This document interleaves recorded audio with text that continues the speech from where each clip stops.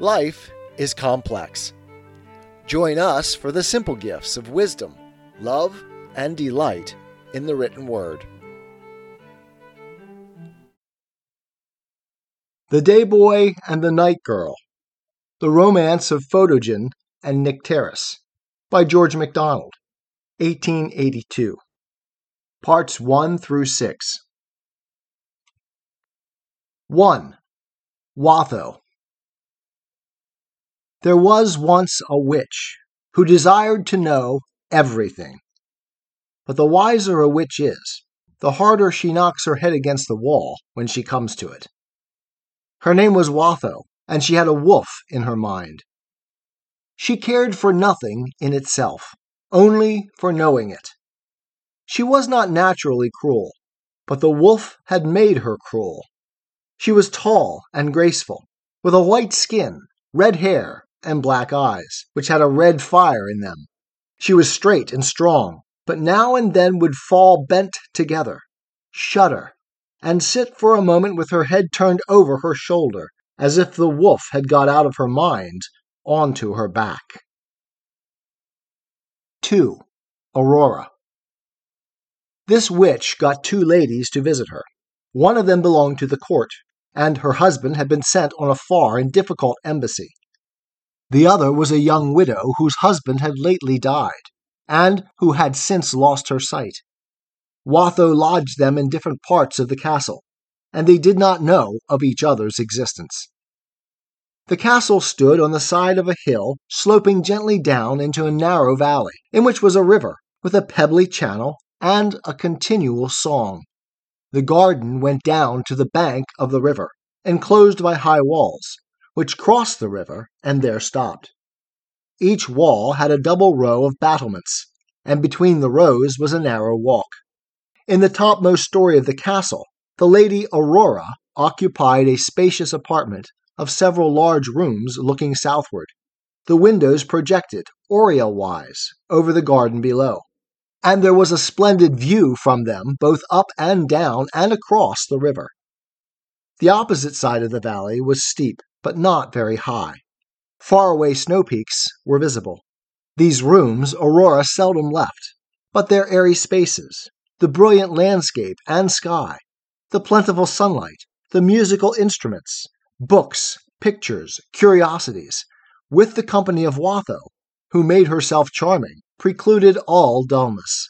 She had venison and feathered game to eat, milk and pale sunny sparkling wine to drink. She had hair of the yellow gold, waved and rippled. Her skin was fair, not white like Watho's, and her eyes were of the blue of the heavens when bluest. Her features were delicate, but strong, her mouth large and finely curved, and haunted with smiles. 3. Vesper. Behind the castle the hill rose abruptly. The northeastern tower, indeed, was in contact with the rock and communicated with the interior of it, for in the rock was a series of chambers, known only to Watho and the one servant whom she trusted, called Falca. Some former owner had constructed these chambers after the tomb of an Egyptian king, and probably with the same design, for in the center of one of them stood what could only be a sarcophagus. But that and others were walled off. The sides and roofs of them were carved in low relief and curiously painted. Here the witch lodged the blind lady, whose name was Vesper. Her eyes were black, with long black lashes. Her skin had a look of darkened silver, but was of purest tint and grain. Her hair was black and fine and straight-flowing. Her features were exquisitely formed, and, if less beautiful, yet more lovely from sadness. She always looked as if she wanted to lie down and not rise again. She did not know she was lodged in a tomb, though now and then she wondered why she never touched a window. There were many couches, covered with the richest silk, and soft as her own cheek for her to lie upon, and the carpets were so thick she might have cast herself down anywhere, as befitted a tomb. The place was dry and warm, and cunningly pierced for air, so that it was always fresh, and lacked only sunlight. There the witch fed her upon milk, and wine dark as a carbuncle, and pomegranates, and purple grapes, and birds that dwell in marshy places. And she played to her mournful tunes, and caused wailful violins to attend her, and told her sad tales, thus holding her ever in an atmosphere of sweet sorrow. 4. Photogen. Watho, at length, had her desire, for witches often get what they want. A splendid boy was born to the fair Aurora. Just as the sun rose, he opened his eyes. Watho carried him immediately to a distant part of the castle, and persuaded the mother that he never cried but once, dying the moment he was born. Overcome with grief, Aurora left the castle as soon as she was able, and Watho never invited her again. And now the witch's care was that the child should not know darkness. Persistently she trained him until at last he never slept during the day, and never woke during the night. She never let him see anything black, and even kept all dull colors out of his way. Never, if she could help it, would she let a shadow fall upon him, watching against shadows, as if they had been live things that would hurt him. All day he basked in the full splendor of the sun, in the same large rooms his mother had occupied. Watho used him to the sun, until he could bear more of it than any dark-blooded African.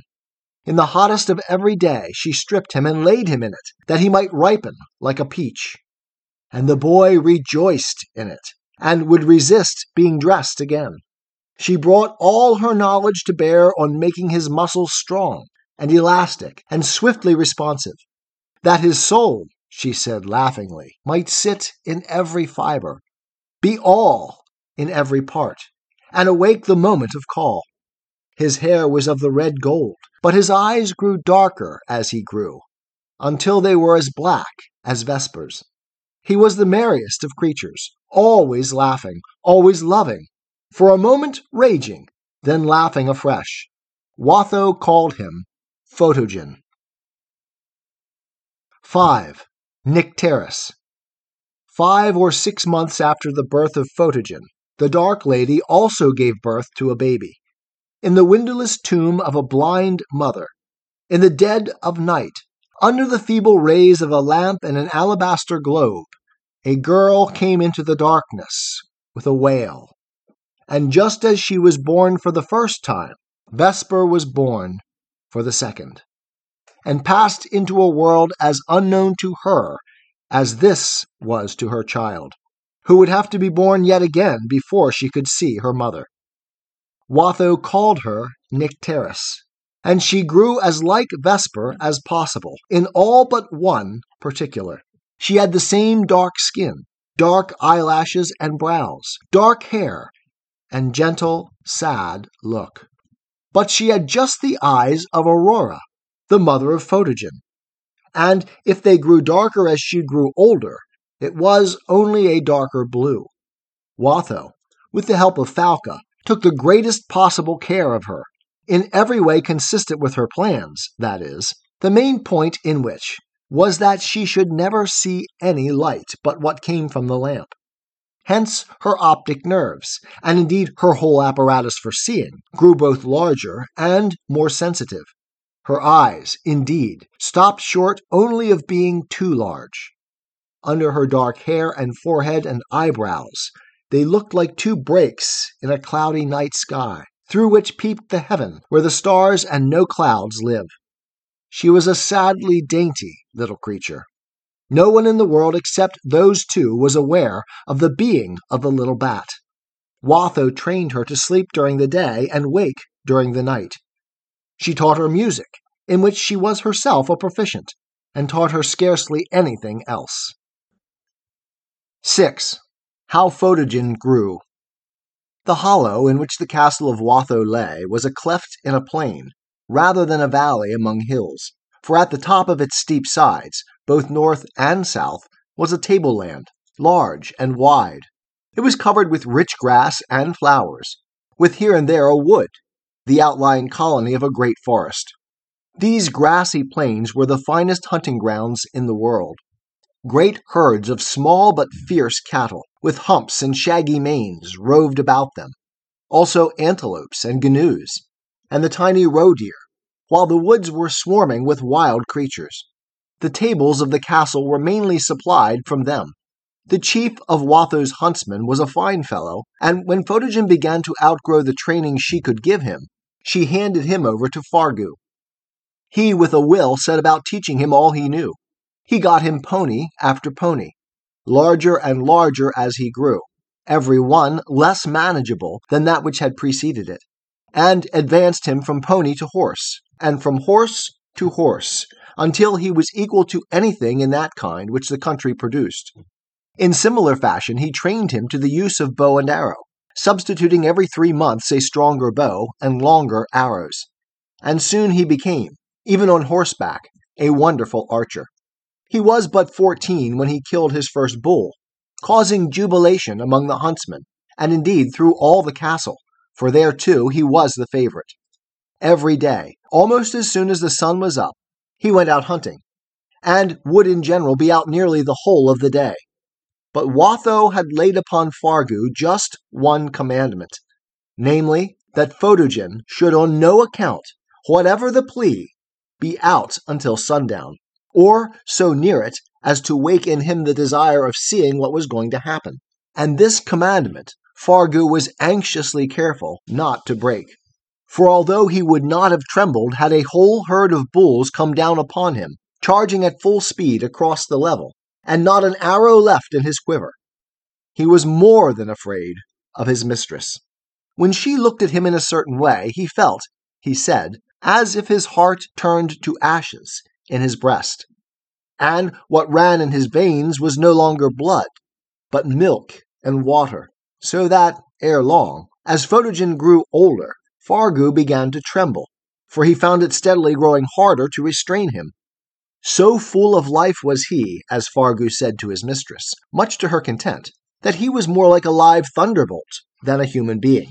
He did not know what fear was, and that not because he did not know danger, for he had had a severe laceration from the razor-like tusk of a boar, whose spine, however, he had severed with one blow of his hunting knife, before Fargu could reach him with defense. When he would spur his horse into the midst of a herd of bulls, carrying only his bow and his short sword, or shoot an arrow into a herd and go after it as if to reclaim it for a runaway shaft, arriving in time to follow it with a spear thrust before the wounded animal knew which way to charge, Fargu thought with terror how it would be when he came to know the temptation of the huddle-spot leopards and the knife-clawed lynxes with which the forest was haunted. For the boy had been so steeped in the sun, from childhood so saturated with his influence, that he looked upon every danger from a sovereign height of courage. When, therefore, he was approaching his 16th year, Fargu ventured to beg Watho that she would lay her commands upon the youth himself, and release him from responsibility for him. One might as soon hold a tawny-maned lion as Photogen, he said.